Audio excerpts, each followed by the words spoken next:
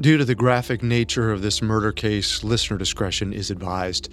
This episode includes dramatizations and discussions of gore, rape, murder, and assault. We advise extreme caution for children under 13.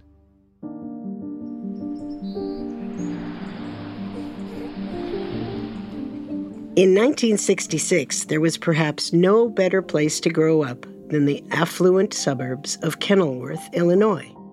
Located just about 15 miles north of downtown Chicago, off of the shores of Lake Michigan, the wealthy neighborhood remains the ideal place to raise a family. As a child of the Great Depression, Chuck Percy saw it as nothing short of the American dream. Chuck became the head of a multi-million-dollar company at the age of 29, and as soon as he was able to afford it, he purchased a sprawling mansion in Kenilworth. Within the comfortable confines of the gated community, Chuck provided his 5 children with the very best life had to offer. But the proud father's American dream eventually turned into every parent's worst nightmare. On the morning of September 18th, 1966, Chuck awoke to the sound of his wife's screams. There was a stranger in his daughter's room. Chuck fled down the hall to his beloved 21-year-old, but it was too late. Valerie Percy had been slain in her own bed.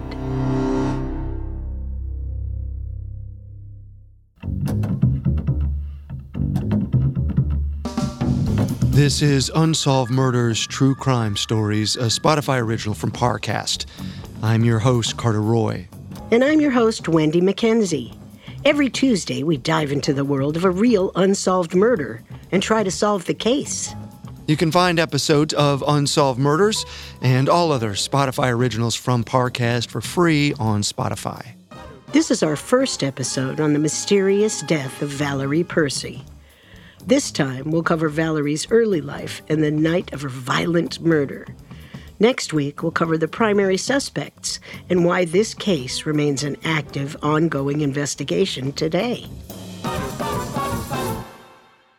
We have all that and more coming up. Stay with us. This episode is brought to you by State Farm. From your morning podcast to your afternoon playlist, State Farm knows you personalize your entire day, and that's why State Farm helps you personalize your insurance with the State Farm Personal Price Plan. It offers coverage options that help protect what you care about most at an affordable price just for you. Like a good neighbor, State Farm is there. Prices vary by state. Options selected by customer. Availability and eligibility may vary.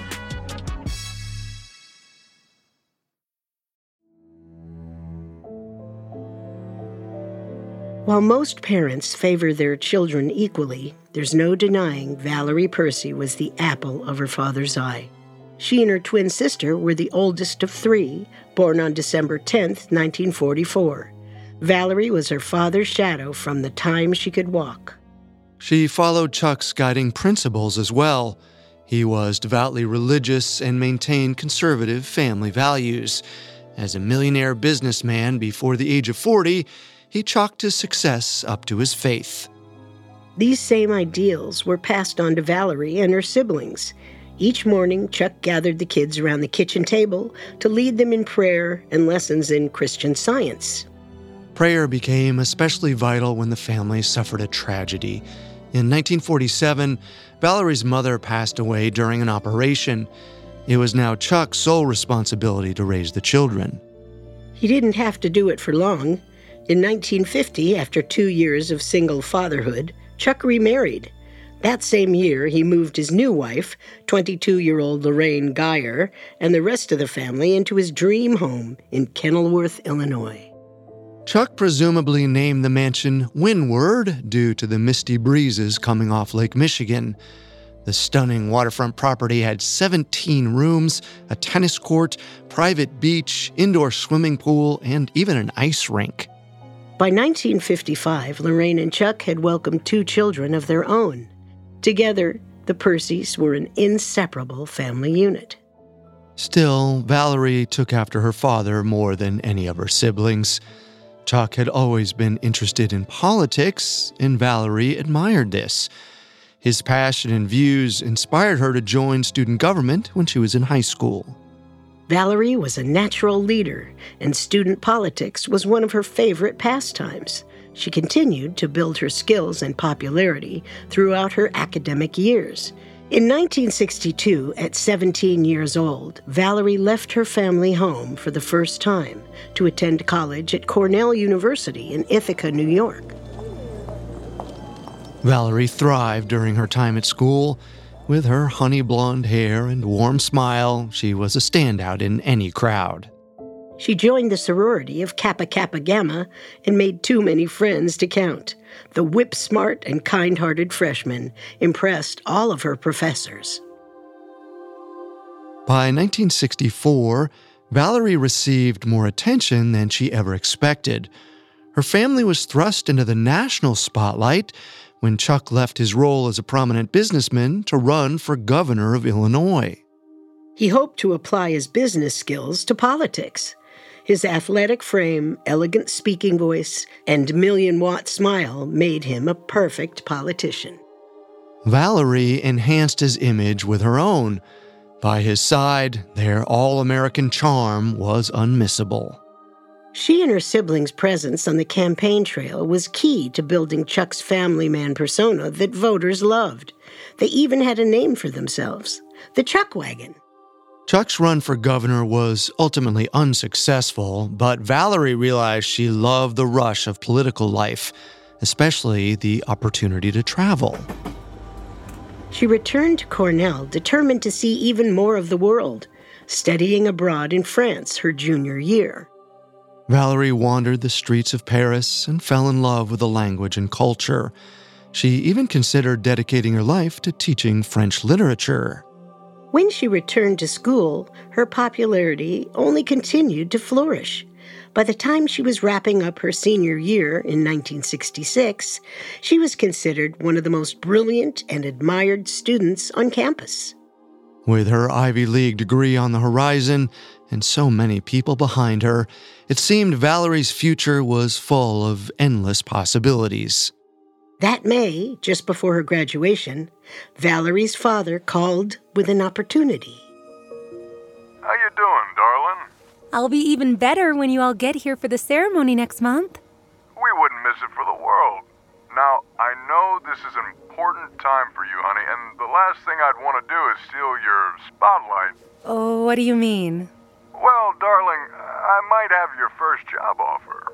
How would you like to help with my campaign for U.S. Senate? Daddy, really? U.S. Senate? Eisenhower's been begging me to get back in the game, and I think the voters we gain from the governor's race could give us a leg up. So, what do you think, kid? I'd be honored. Well, would you look at that? I'm winning already. In May of 1966, 46-year-old Chuck Percy announced his Senate run. By June, Valerie had graduated and returned to Windward to assist in the campaign. Chuck's aim was to unseat Democratic incumbent Paul Douglas. Ironically, Douglas was Chuck's professor of economics during his time as a student at the University of Chicago. A heated political battle ensued over the following months, but with the beaming Valerie at his side, the GOP nominee felt like he couldn't lose. Valerie's primary role in the campaign was working with volunteers. Her warm smile and, quote, disarmingly gentle nature made the long, unpaid hours of stuffing envelopes and door-knocking appeal to just about anyone. On September 17, 1966, Valerie and her stepmother Lorraine hosted a dinner for 2 other campaign staffers. The group hoped to catch the end of Chuck's rally speech that night. Lorraine fumbled with the radio dial. When she clicked over to the right channel, the room hushed. And my daughter Valerie. She's my best precinct captain. It's true, Val. You're the heart of this campaign. Don't be silly. No one does anything alone. Oh, speaking of which, let me help you clear the table. Nonsense, I can handle it. You go upstairs and get yourself into bed. All right, then. Good night, everyone. I'll see you at headquarters bright and early. Good night, Val. Around 10 o'clock that night, Valerie padded up the winding staircase to the long stretch of hall on the second floor. She made her way past her siblings' rooms until reaching her own.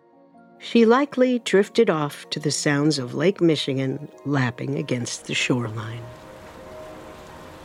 Valerie had no idea that a monster hid somewhere in the dark. Coming up, the Percy's lives and the entire nation are altered by tragedy. You tell yourself it's only a movie. None of this could ever happen to you. You feel relieved until you discover what you're watching is based on actual events. Hi, listeners. It's Vanessa and Greg from the Spotify original from Parcast, Serial Killers. In our Halloween special, Real Horror, we're spotlighting 3 of the most iconic horror films of all time and telling the terrifying true stories that inspired them. Recovering the real influences behind characters like Ghostface from the 90s mega hit Scream, Hannibal Lecter and Buffalo Bill from the Oscar-winning thriller The Silence of the Lambs, and Leatherface from the 70s cult classic The Texas Chainsaw Massacre. Enjoy Real Horror, the Serial Killers 3-part Halloween special. Listen to all 3 episodes the final week of October, free and only on Spotify. And now, back to the story. The Windward estate was quiet in the early morning hours of September 18th, 1966. The members of the Percy family were asleep in their beds after a night of working on Chuck's campaign. In the midst of the silence, Lorraine Percy was suddenly awakened by a loud noise from downstairs. It sounded like shattering glass. Then Lorraine nervously glanced at the clock. It was about 5 in the morning. Surely, Lorraine thought, one of the kids had snuck downstairs for some water and dropped their glass. Lorraine closed her eyes and tried to lull herself back to sleep. But a few moments later, she heard groaning coming from the hall. She got out of bed and trudged down the hallway. The sound grew louder as she neared Valerie's bedroom. Lorraine called out to her stepdaughter as she entered the room. Valerie? Are you all right? Lorraine saw someone hunched over Valerie where she lay in bed. He gripped a flashlight, and its beam revealed the young woman soaked in blood. Startled by Lorraine's entrance, the intruder shined the light directly into her eyes, blinding her. Lorraine screamed, then fled down the hall, sounding the burglar alarm as she did. When she burst back into her bedroom, her husband Chuck was jolted awake. What is it, Lorraine? There is someone in Valerie's room! Valerie? Oh, dear God. Valerie, baby, can you hear me? I think she still has a pulse. Stay with her. I'll call for help. Chuck rushed to the telephone. First, he dialed the police. Next, his neighbor down the road, an esteemed surgeon named Dr. Robert Hoff. The doctor was first awoken by the blare of the alarm. When his phone rang moments later, he knew something was truly wrong. Bob, this is Chuck Percy. Will you please come right over? Valerie's been injured. I'm on my way. A police officer met Dr. Hoff and escorted him to Windward. He was surprised to find the front door ajar. Another officer noticed his urgent expression and approached him. Where is she? You the doctor? Yes. This way. Is she hemorrhaging? Is anyone trying to slow the bleeding? I'm afraid you'll just have to see for yourself. As the officer led Dr. Hoff to Valerie's room, they passed Chuck and Lorraine. Hoff noticed the desperation on their faces. He followed the officer upstairs. As soon as he entered Valerie's room, he knew it was too late. A later report by the coroner would indicate that the 21-year-old had been bludgeoned in the face and stabbed repeatedly. Her legs were drawn up to her chest and her arms covered her face. The doctor searched for a pulse. Then he turned back to the officer. She's gone. All right, then. We'll take it from here, Doctor. What about the parents? We'll have someone break the news. An officer ventured to the bottom of the stairs where Chuck and Lorraine held one another. They didn't say a word as he delivered the news. Chuck barely had time to process things before he was pulled away to assist another officer. One led Lorraine to the family room. He wanted to make sense of what happened.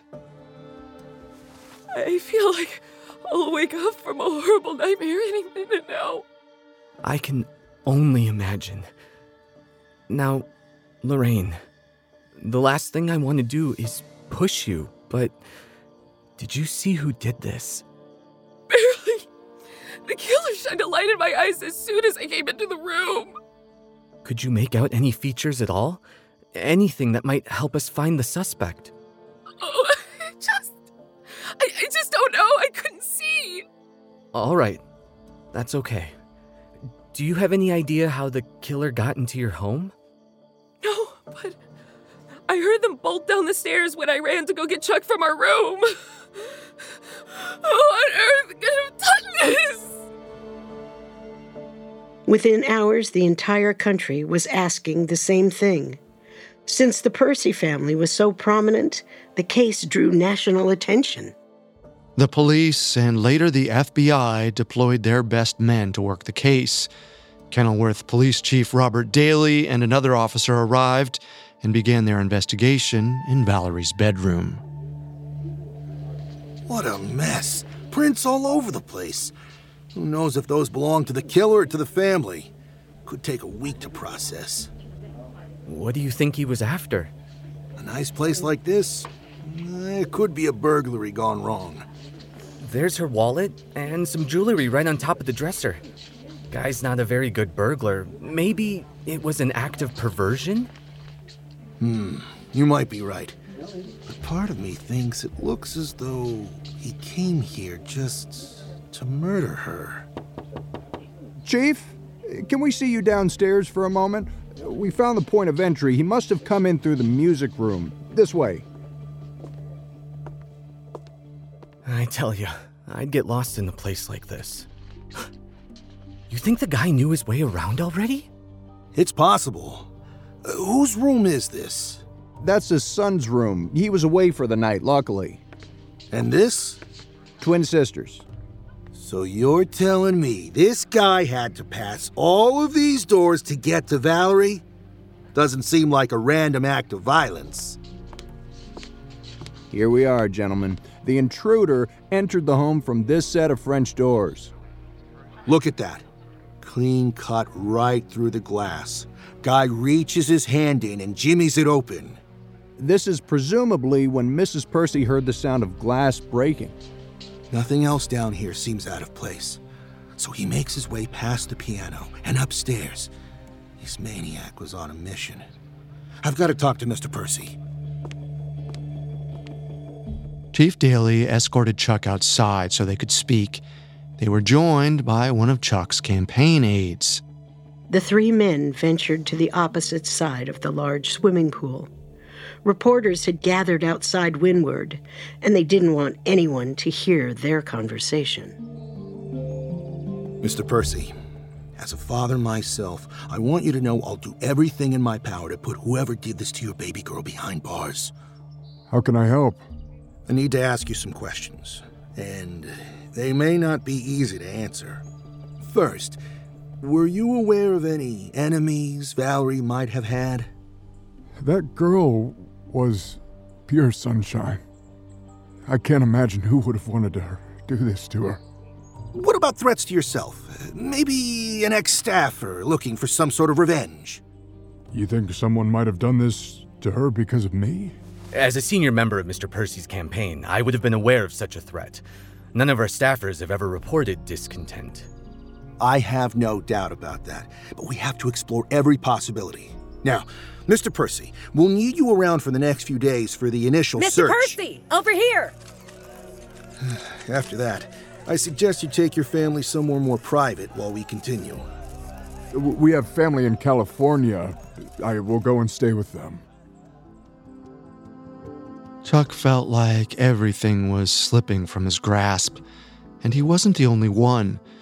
Chief Daly hadn't gleaned nearly as much from their conversation as he'd hoped. He racked his brain for the missing pieces, but a new discovery was about to cast the case in a brand new light. Coming up, authorities uncover an unexpected clue. Now back to the story.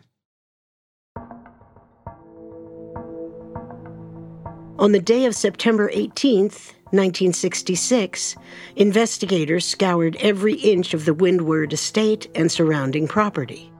After Kenilworth Police Chief Robert Daly questioned Chuck Percy, he felt hopeless. But soon, he heard encouraging news from other officers. They found a set of footprints on the beach that led both to and from the home, as well as a brown moccasin. Police thought these might be useful clues, but how they fit into the story of the last few hours was yet to be determined. Authorities photographed the footprints and sent the items out for testing. Even though there was more to uncover, they refused to get stuck. There had to be more to the story. The Percys also tried not to feel trapped in their nightmare. They held Valerie's funeral on September 20th. 400 people joined them to mourn. Chuck's political opponent suspended his campaign out of respect, and Valerie's death was viewed as a nationwide tragedy. Then the family packed up their car and headed to California. When Valerie's body was brought in for an autopsy, the coroner noted multiple stab wounds on her face, chest, neck, and stomach. Based on the position her body had been found in, the coroner believed Valerie had put up a fight against her attacker, but she couldn't overcome him. Her skull had multiple fractures. The indents indicated that the object used was double-edged, similar in shape to a fireplace poker. The coroner determined the immediate cause of death to be hits to the left side of her head. This new information mobilized the police. They searched extensively for an item of that description, going so far as to deploy the Coast Guard to comb the lakefront area with magnets. Nothing was found for days. Authorities likely feared they'd have to start at square one. But on September 22nd, all that changed. Hey! Cut the motor! I think I've got something! What is it? A large knife? It's a bayonet. Judging by the look of it, it hasn't been in this water long.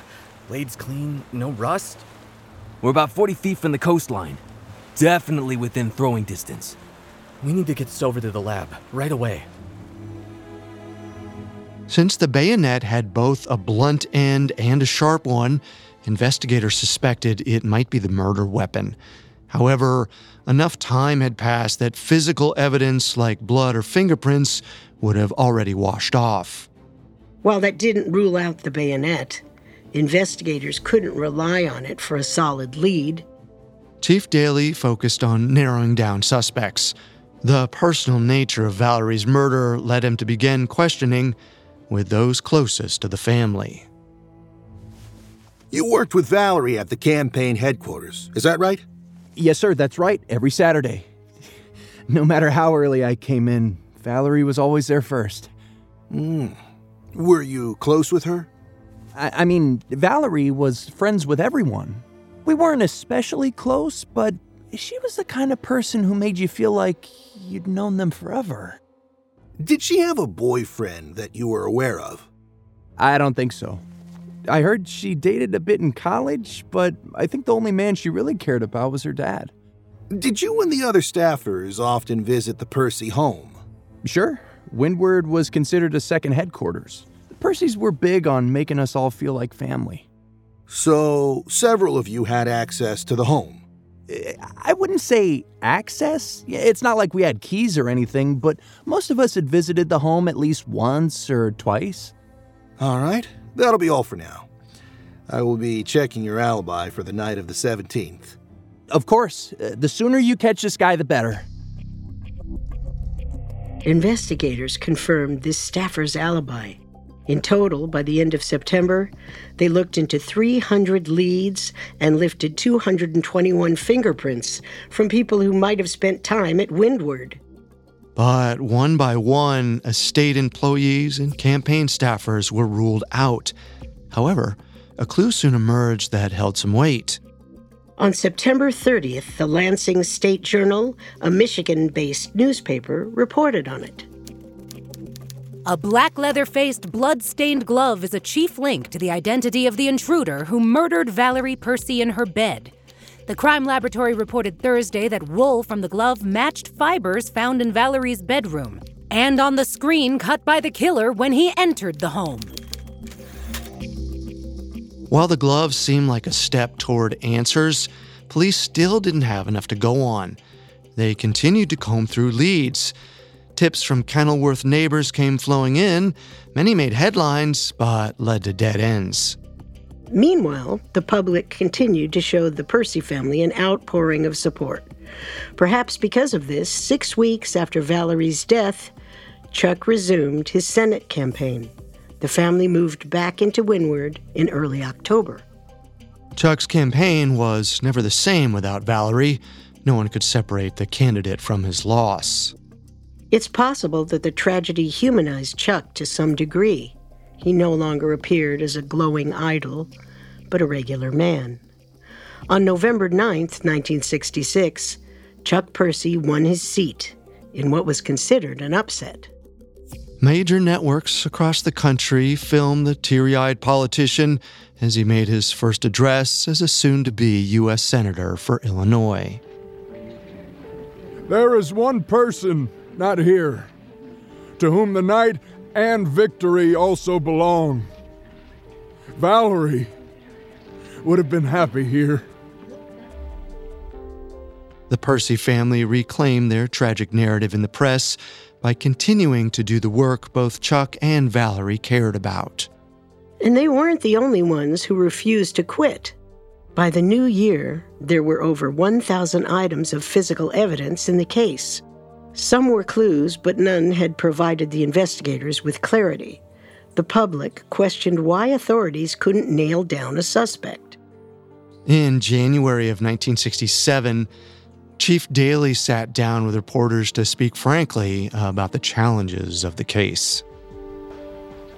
Do you have any suspects at all? We've chased down leads in more than 25 states and several foreign countries.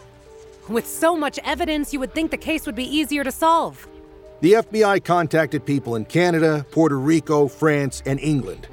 We are checking them all. And another thing, one lead always leads to another. Our people, 14 men plus myself, work regular hours, but if a lead turns up, we work past midnight. So, how many people are you actively interviewing? We have questioned more than 2,500 persons.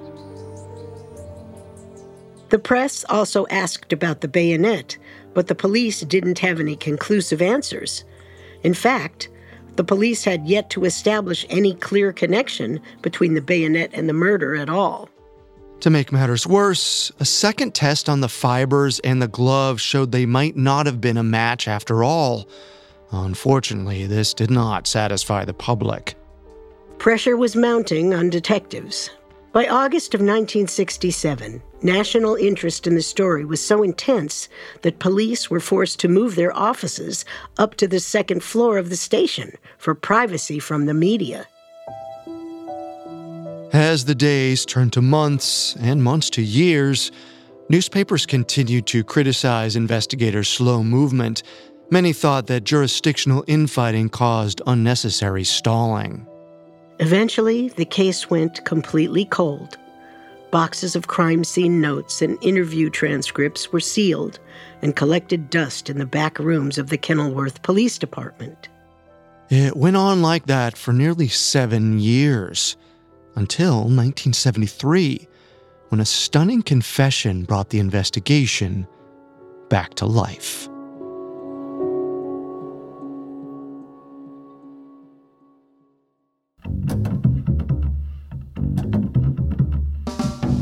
Thanks again for tuning into Unsolved Murders. We'll be back next Tuesday with another episode on the killing of Valerie Percy. You can find all episodes of Unsolved Murders and all other Spotify originals from Parcast for free on Spotify. We'll see you next time. Unsolved Murders True Crime Stories is a Spotify original from Parcast. Executive producers include Max and Ron Cutler.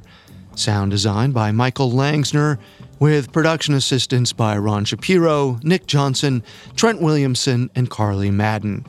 This episode of Unsolved Murders was written by Ellie Margolis, edited by Sarah Batchelor and Giles Hofseth, fact-checked by Lori Siegel, researched by Mickey Taylor, and produced by Freddie Beckley. The amazing cast of voice actors includes Marcy Edwards, Joe Hernandez, Kai Jordan, Brian McCormick, Samia Mounts, and Laith Walschlager. Unsolved Murders stars Wendy McKenzie and Carter Roy.